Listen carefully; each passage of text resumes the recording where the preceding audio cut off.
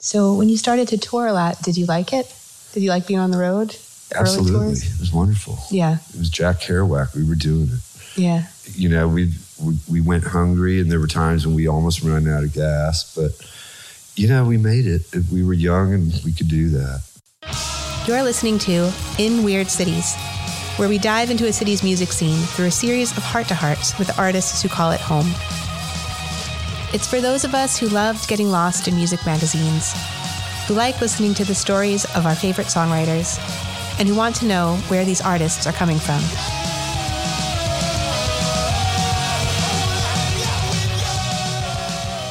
So that was Bill Berry talking about the early days of REM. I'm Kara Zawaro. This is In Weird Cities, and I'm really happy that you're here with me today because we are going outside the city of Athens, Georgia, to the home of Bill Berry. This is a refresher for the more casual REM fan. Bill was the drummer of the band from 1980 to 1997. You might recall that he had a brain aneurysm on stage, and he recovered from that, but still retired from the band shortly after. He stayed out of the spotlight for about 20 years. He really hasn't done any interviews. So why did he decide to sit down with me now? It's a question I've been asking myself over and over again. The short version is that we have a mutual friend. Mike Albanese is an engineer at Espresso Machine, a recording studio in Athens, where Bill was collaborating with some of the guys from 5/8, which is an Athens band.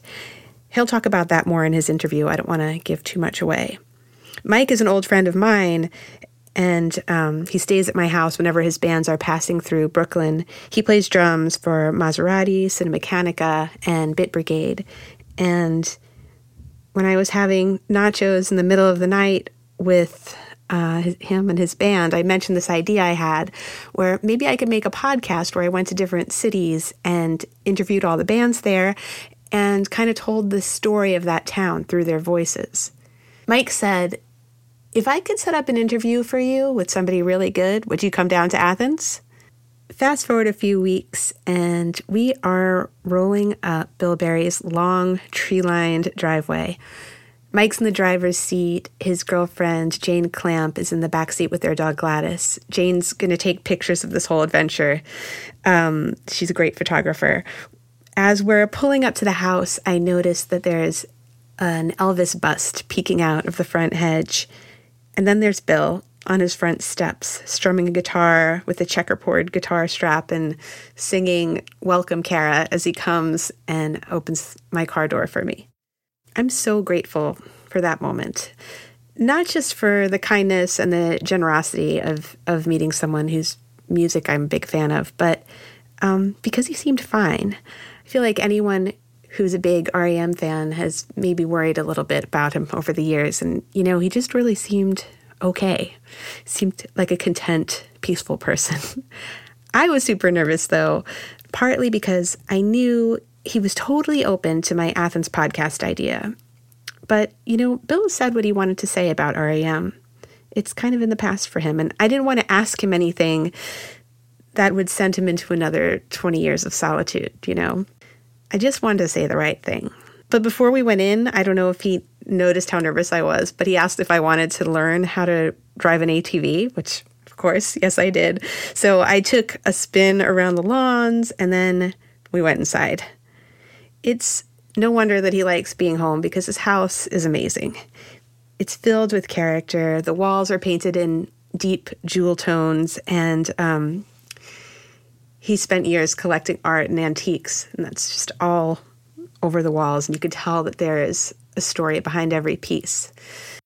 There are no gold records or concert photos, but one thing I did notice as a nod to REM was a vintage tin sign advertising Orange Crush. If you've listened this far, you probably already know that REM has a song titled Orange Crush off their 1988 record Green. But you know what? You've heard enough from me. Here's Bill Berry. All right. Here we go. Hi, Bill. Hello, Kara. How are you today? Everything's wonderful in my world. Thank you. Me too. Thanks for having me. No problem. You know, I want to go back to like the beginning of when you started playing music. Do you remember how old you were when you first picked up an instrument? I was in the 5th grade. I was in class. The principal came on the PA system, said, any students that want to join the school band, go to the cafeteria now. I saw it as a way to get out of class and decided on the way to the cafeteria that I would play drums. It was the only kind of cool instrument grade schoolers could play. I didn't really want to play clarinet or tuba. And that's actually how I got started. That's awesome. I just wanted to get out of class. So you started in the school band? Yes, I did. Did you like it? I did. Was it a marching band or just a... Later, I was in the marching band. Yeah, I stayed in the school band until I graduated. That's great. You know, it was fun working on songs with kids that didn't know how to play like me. But after a while, things sounded better. It was like, wow, this is really kind of coming together. That was exciting, learning how to work with other musicians. And then were you in any bands like in high school or? Yes. Don't tell anybody, but Mike Mills and I were in a horrible band called Shadowfax. We did cover songs. We played dances and stuff. We did cover songs, and our originals were just horrid. Okay. They were like blues shredded.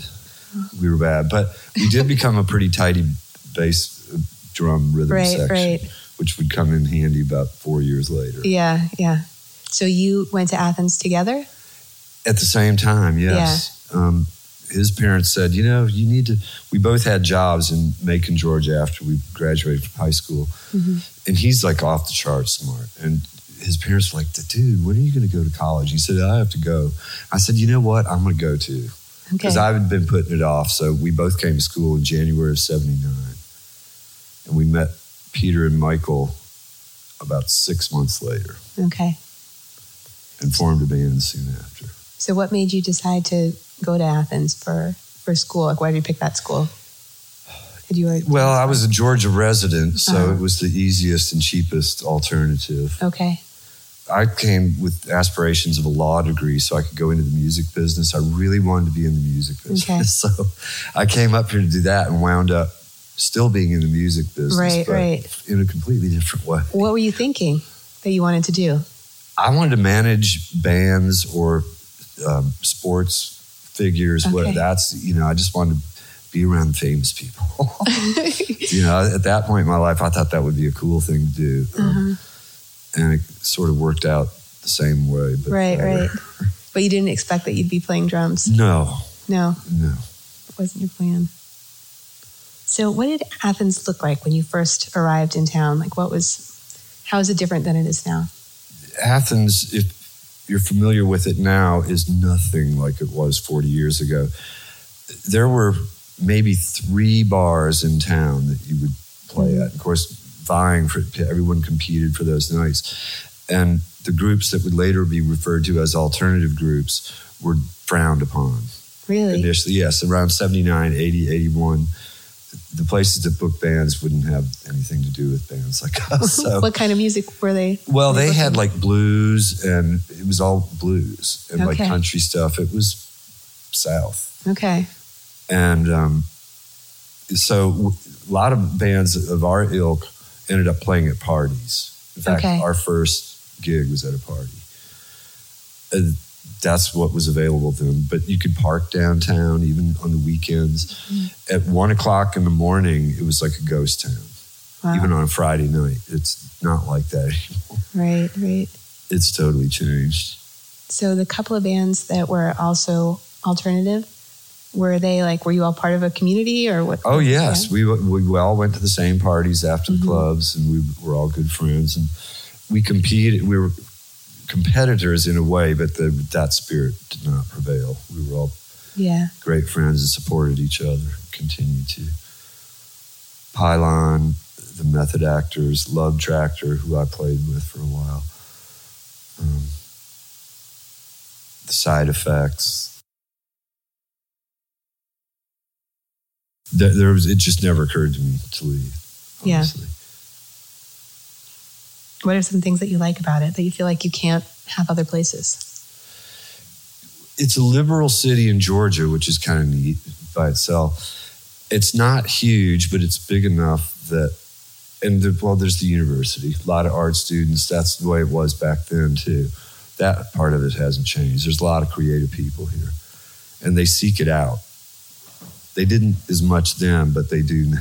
Mm-hmm. It's kind of about 30 years ago, it became the hip place to kind of migrate to. Right. A lot of bands around here will tell you that. So when you started to tour a lot, did you like it? Did you like being on the road? Absolutely. It was wonderful. Yeah. It was Jack Kerouac. We were doing it. Yeah. You know, we went hungry, and there were times when we almost ran out of gas, but, you know, we made it. We were young, and we could do that. If you think about your career and like when you were really loving it, would you say it was like some of those first tours, or do you feel like there are other moments where you're like, oh man, I do like being a drummer. I don't want to do music business anymore. Oh, I never liked being a drummer. Oh, you didn't like being a drummer? You still wanted to? Never liked being a drummer. I still don't. But why? It's just it's not the most musical instrument in the world. Okay. I've never written a song on a set of drums. Okay. And some people may have, but actually there's a song or two I can think of that was inspired by a drum beat that I was playing. But I'd prefer a more musical instrument. What do you like to play? I enjoy playing the guitar. Okay. And I wish I'd played more of it before I retired. I've done most of my practicing after I retired. Yeah. I've become a pretty good guitarist now. I wasn't then. Yeah. So do you consider yourself more of a multi-instrumentalist now, or more of a guitar player now? I'm a guy that plays instruments. Multi-instrumentalist is... Yeah, not a word you would use. You know, I'm not that good at anything. Can you tell me the story of how you ended up with this land that you live on now? In 1988, I decided that I would broaden my portfolio, which was pretty slim back then. It's not like I was rolling in dough. And wanted to buy land, and I found this spot, 60 acres. It was far enough out of town that it was cheap. It was like $2,000 an acre. Wow. Back in 88. Land's more like 10 or 12 now per acre. It was strictly an investment. I was just going to sell it later. Oh, really? And then where the last place I lived in Athens was getting kind of weird. There was a lot of crack-related crime. Crack had become an epidemic in Athens by 91. Mm-hmm. So if you lived within walking distance of downtown, which I did, you were liable to be robbed or your house broken into. Mm-hmm. It got really, really bad, about 92. Wow. The same year, Losing My Religion was released. So it was like, I don't need to live here anymore. Yeah. But I didn't want to leave Athens, right. So I built a house on my property 20 minutes out of town. Okay. And I stayed. Yeah. I'm still close to Athens, but I enjoy the country life too. Mm-hmm. I have the best of both worlds. Yeah. Do you have a garden, or do you do any? There's a garden on my property, but my caretaker looks after it. Oh, okay. You're not a gardener. I get some of the rewards from it, but he does all the work. The farm is at the other end of the property. I saw some sheep. Yes, that's the north end. Okay. That's where the farming goes on. Do you do the farming or the caretakers? No, he does that. So what's a day like here? Like, are you playing music every day? I play music every day. I'm lucky enough to be playing with these guys. We're making a record called The Bad Ends. Mike Mannione of 5'8". Mm-hmm. They're his songs, and he wanted to make a solo record. So me and some buddies are helping with that. So that's my current project. You're playing guitar? At times I play guitar, yes. Are you writing? With them? Are you writing with them? You said it's his songs? One of the songs I co-wrote, but the rest of them are all Mike's. Are you happy to be back to it? I'm thrilled to be back. Yeah. I should have done it a lot sooner. Yeah.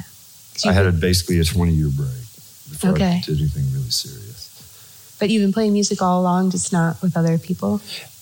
I have, but not to the extent. This has been like a 2-year project. Oh, okay. I've popped in the studio and played drums on tracks here and there, but this is like a full-on sort of job. That's great. And I'm loving it. That's good. Do you think you'll play shows? I wouldn't hold your breath on the live show thing. Thing is, those guys all have day jobs, so it's impossible for us to rehearse. Right. If we can get 1 2-hour session in a week, that's good. So that doesn't really prep you for a live show of 12, 14 songs. Yeah. It sounds like you don't miss the live shows. I don't miss being on the road. I just got really tired of that. It's one of the main reasons I retired. I don't travel anywhere unless I have to. Really? Yeah. Even just for vacation? No, I would never go on a vacation. Vacation for me is right here. That's amazing. You know, I spent enough time in airports and in vans and on buses. I kind of like sitting still for a while. Still haven't grown tired of that. Yeah. I mean, it's really beautiful here. Do you like to read, or you're just hanging out? I do. I'm a pretty hyperactive person. I'm busy all day long. I find stuff to do around the house. I do have to make trips into town occasionally. But it's a pretty boring life. If I elaborated, you'd go to sleep. Do you go into town to see shows ever, or are you kind of? Yeah, I go in to see shows I want. I don't just go out and hang out at bars. Right. Yes, I will. I get into a show probably 1.6 times a month. Oh. Yeah. It's a good amount. Yeah. Maybe not twice a month, but more than once. Yeah. And it's to see friends usually? It's to see friends or bands I really want to see. Right. Peter Buck and Friends will be here in 2 weeks. Okay. Will you go to that? I'll be there. You'll be there? I will be there. I'll even let him drag me up on stage if he insists. You said that you don't cook, right? I can, but I'd rather not. You'd rather not? There's a great restaurant about 7 miles from here, Girasoles. Jose Zambrano is the chef. And I call in orders. By the time I get there, it's just coming off the grill. Wow. I bring it home. I'm eating 15 minutes later. I eat there probably 5 times a week. Oh, wow. So that's like your personal chef almost. Well, more. If I count leftovers, he keeps me alive. Yeah. The song I wrote for this record I'm working on, in fact, is called Ode Jose. Really? Yeah, he's just that big a part of my life. Wow. I love it. I also write about food, so I've been asking everybody a lot of questions about Well, then food. you need to go to Girasoles. Yeah, I will. They're closed today, but and they are tomorrow, too. Oh, I'll come back. I'm getting off topic. I'm sorry. It's okay. No. I'm forgetting that I'm talking. The food stuff it's on topic. Okay. I've been asking everybody, like, what's a dish that they really love? It could be in Athens, or I guess this is close enough outside of town. If there's somebody coming to town, like, this is the thing you have to eat. Do you have like a favorite thing there? Tuna tartare, fixed by Jose Zambrano. Okay. In downtown Watkinsville is the best thing you'll ever eat. Wow. I promise. So there you have it, tuna tartare with Bill Berry. What could be better than that? Thank you so much, Bill, for opening your home to me and for taking me on a ride on your ATV on the trails behind your house. It was a perfect day. Thank you to Mike for recording this interview and for setting it up. Thank you to Jane for taking the photos that you can see on Instagram @InWeirdCities. Thanks to Joel at High Jump Media for cleaning up this recording that I made, my first recording. I'm sure it's a mess. Thank you to Jeff Rosenstock for letting me use your song, You in Weird Cities. And thanks to all the friends who really helped me figure out how to do this, what questions to ask and what to say. Thank you to Bryce in Texas. Thank you to Philip and Simon all the way across the ocean in Scotland. Thank you to my friends here in Brooklyn who listen to me agonize about this, Conrad and Chris Dameron, and especially my husband, Pete. Thank you, everyone. I'll be back next week. It won't be Bill Berry. It's all downhill from here. I hope you'll stay with me. Bye-bye.